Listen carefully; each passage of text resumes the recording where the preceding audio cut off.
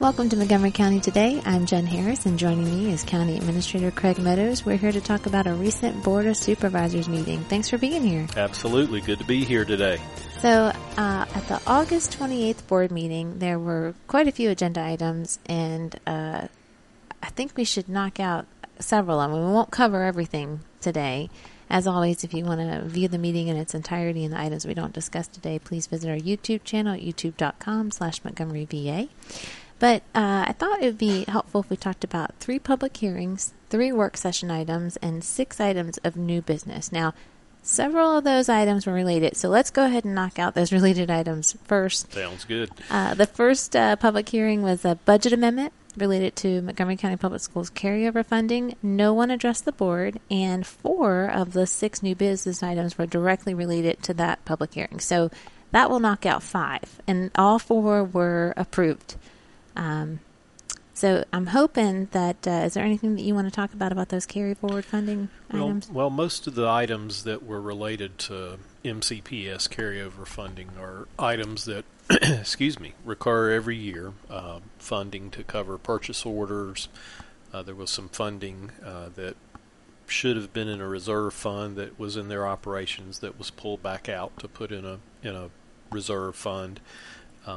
Hate to say that they were routine, but that's a cleanup item that the board usually does every summer once the budget's adopted. So there was nothing unusual about that. Board members usually have a question or two about the funding and where it comes from and why it's there, and so those questions were asked at the meeting. But all in all the appropriations were passed unanimously. So. Questions asked, answered, and resolutions approved. Moved on. Yes, that's right. Okay. Well, those were kind of short and sweet compared to everything else, but there were 2 more public hearings related to special use permits, and the board chose to take action on one of those, but they're going to vote on a second one at an upcoming meeting. So did I get that? You got that correct, and the reason they took action on one and not both is that the special use permit related to a request by John and Stacy Lloyd for a contractor storage yard in the Mount Tabor Magisterial District, which is off Cold Bay Hollow Road. That item will be acted on at their September 25th meeting, and the reason for that is the board did receive several letters of concern related to that special use permit, and the board's practice has been, if they receive comments from citizens of concern on any action, they typically do not vote on that action the same night that they have the public hearing. What's complicating it now is a new law that requires action within 14 days of when the item is initially published, and so unfortunately, because the board didn't take action at the August 28th meeting, I'm thinking forward, they have to re-advertise it, and it delays the action till September 25th. It is my understanding that the applicant was aware of that and is aware of that, so still a little bit frustrating that it's going to put an action off for about a month, but the folks that American Planning Association, VACO, VML are all working to get that law changed, so it doesn't unnecessarily add time to special use requests or rezoning requests. But all that being said, on that special use permit, that will be back before the board at their September 25th meeting. The other SUP, special use permit request, was related to a company, PrimoCon Incorporated, doing business as Waco Inc., for a contractor service establishment. Waco is requesting to move into the former Charlottesville Volunteer Rescue Squad facility, which we're very sad that Charlottesville Rescue Squad voted to fold their operations. They were able to quickly sell the property that they occupied down in the Charlottesville area, and this company is moving in contractor storage yard. They're also going to have their service establishment there, so it'll be a nice addition there, and is a good outcome for what unfortunately was was a not so good event with the Shawsville Rescue Squad voting to dissolve. But the board did vote unanimously to approve the SUP. So. Well, that knocks 3 more items off our list I was hoping to talk about. So that leaves us with, I think, 4 things if my math is right. But it was a late meeting, and I'm not sure. I could have these numbers wrong. But there are 3 items that were discussed during work session, and that took the bulk of the meeting. And they included personal property tax and what they call the PPTRA, which is the Personal Property Tax Relief Act rate. Very good. Yep, I had to look that up so I didn't goof it up.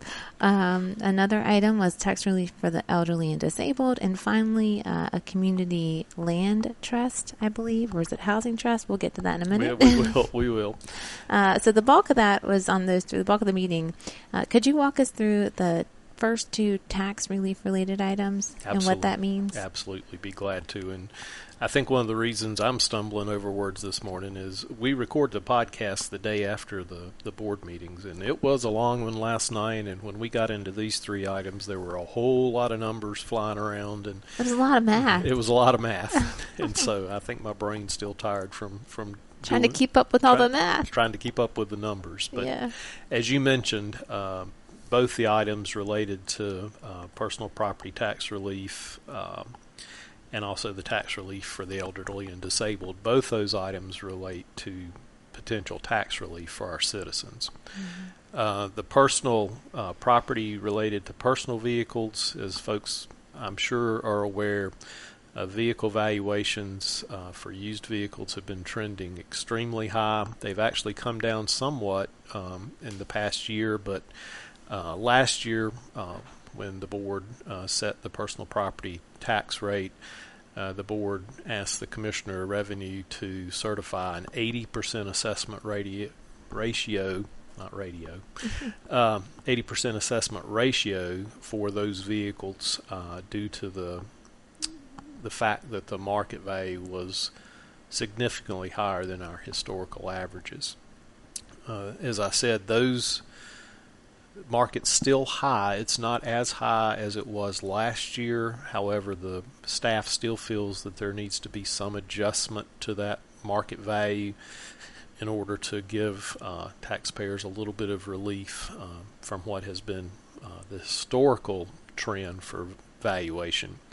This year, the staff recommended to the board that they ask the Commissioner of Revenue to consider a 90% assessment ratio. In other words, if the fair market value of your car, according to J.D. Power, is $20,000, the assessment that the commissioner will use for your personal property taxes would be 90% of that, or $18,000. So, gives some relief. We just feel that's fair, considering historically where we've been with our taxes on that item. The PPTRA, which is the Personal Property Tax Relief Act, was passed over 20 years ago now, in 1998. That wasn't 20 years ago, was it? It was 25 years ago this year. It's a quarter of a century. Hey, let's don't get in. We're doing all kinds of math. Yeah, we're doing morning. all kinds of math, and I'm just we can't stop. And I'm feeling really old. No. The Tax Relief Act that was passed provides tax relief for passenger car, motorcycle, or pickup or panel trucks with a registered gross weight of less than 10,000 pounds, which basically means vehicles that are used for primarily citizen use. They're not business vehicles. If a qualified vehicle's assessed value is $1,000 or less, the state covers that share of the tax as 100%. For other qualified vehicles, the tax bill is reduced by the applicable, that's a big word on a Tuesday, tax relief percentage for the tax year on the first $20,000 of assessed value. When that bill was passed back in 1998, it was to hopefully eliminate or greatly reduce the personal property taxes on vehicles. That worked for a year or two, and then of course values continued to increase. The contribution from the state stayed static, and so over time what was supposed to cover a large portion, or in some cases all, of the personal property tax bill has faded out to where this year, I believe, and I didn't bring that note with me this morning, but I believe the percentage that is now covered is right around 30%. It just continues to decrease. Right. It's a chunk of the state's budget, and the state has a lot of other budget challenges as well, so I don't know that we'll ever see that value increased, but that's something that is a state item that affects localities and how they calculate their personal property taxes. The board did request the staff at the August 28th meeting to bring a resolution to the board to vote on the item at the September 11th meeting. Typically, personal property tax bills are mailed in October and are due December the 5th. So that was the first item. So if that one didn't wear folks down, then the second item. Stay tuned, there are two more. The second item was the board spent some time discussing tax relief for the elderly and disabled. The board has not made any adjustments to these numbers since 2013. There's a number of reasons for that. Primarily, when the board made an adjustment back in 2013, we adjusted to what at that time were the maximum values that were allowed. And I think staff felt that at that point in time that the county was in good shape for several years. Well, several years turned into 2020 and COVID and all that fun stuff, and as a result of COVID and the inflationary issues we've all faced, it became apparent over the last year that we really needed to revisit this issue and make some adjustments. So after discussing the current policy related to this with the board, they requested that staff bring an ordinance with the increased income and net worth financial limits, and those adjustments are simply to help keep in line with the cost of living increases over the last few years. So that will be, I believe that one's going to be addressed.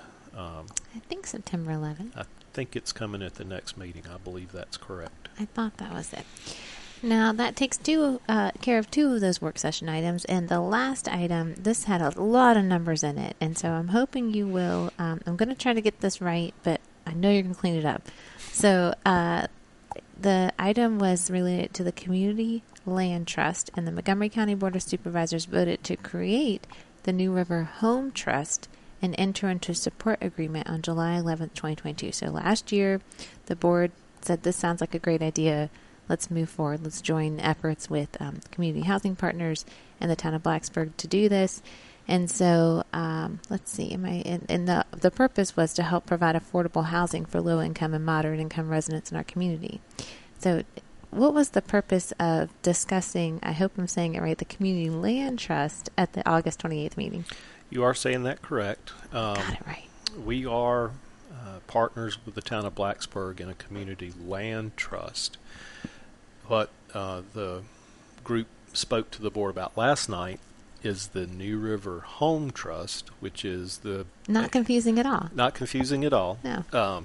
There's a reason for the names, but the Yes. bottom line is the partnership that is between the town and the county is related to the Community Land Trust, and what the group, Matt Hanratty and a gentleman from Community Housing Partners were there last night just to provide an update to the board on the status of the program. There are 5 homes that are ready to be placed into the program. There's a little bit of a challenge, and I could talk the next hour over the numbers, so I'll try to be very succinct. There's a little bit of a challenge in the difference between the market assessed value for these 5 homes and then the affordability value, which is a number that's calculated by the trust for folks that are low to moderate income to purchase those houses. And what has happened is, with interest rates rising, it's created a greater disparity with interest rates rising and the recent reassessment, which of course increase the value of property considerably. Mm-hmm. There's a disparity between the real estate taxes that would be paid based on the market value of the home versus the affordability value of the home, and that difference would have to be borne by the people that are buying these houses, which creates a hardship when you look at the total financial picture for these homeowners. So there were a whole lot of numbers that were thrown around last night as far as values and taxes.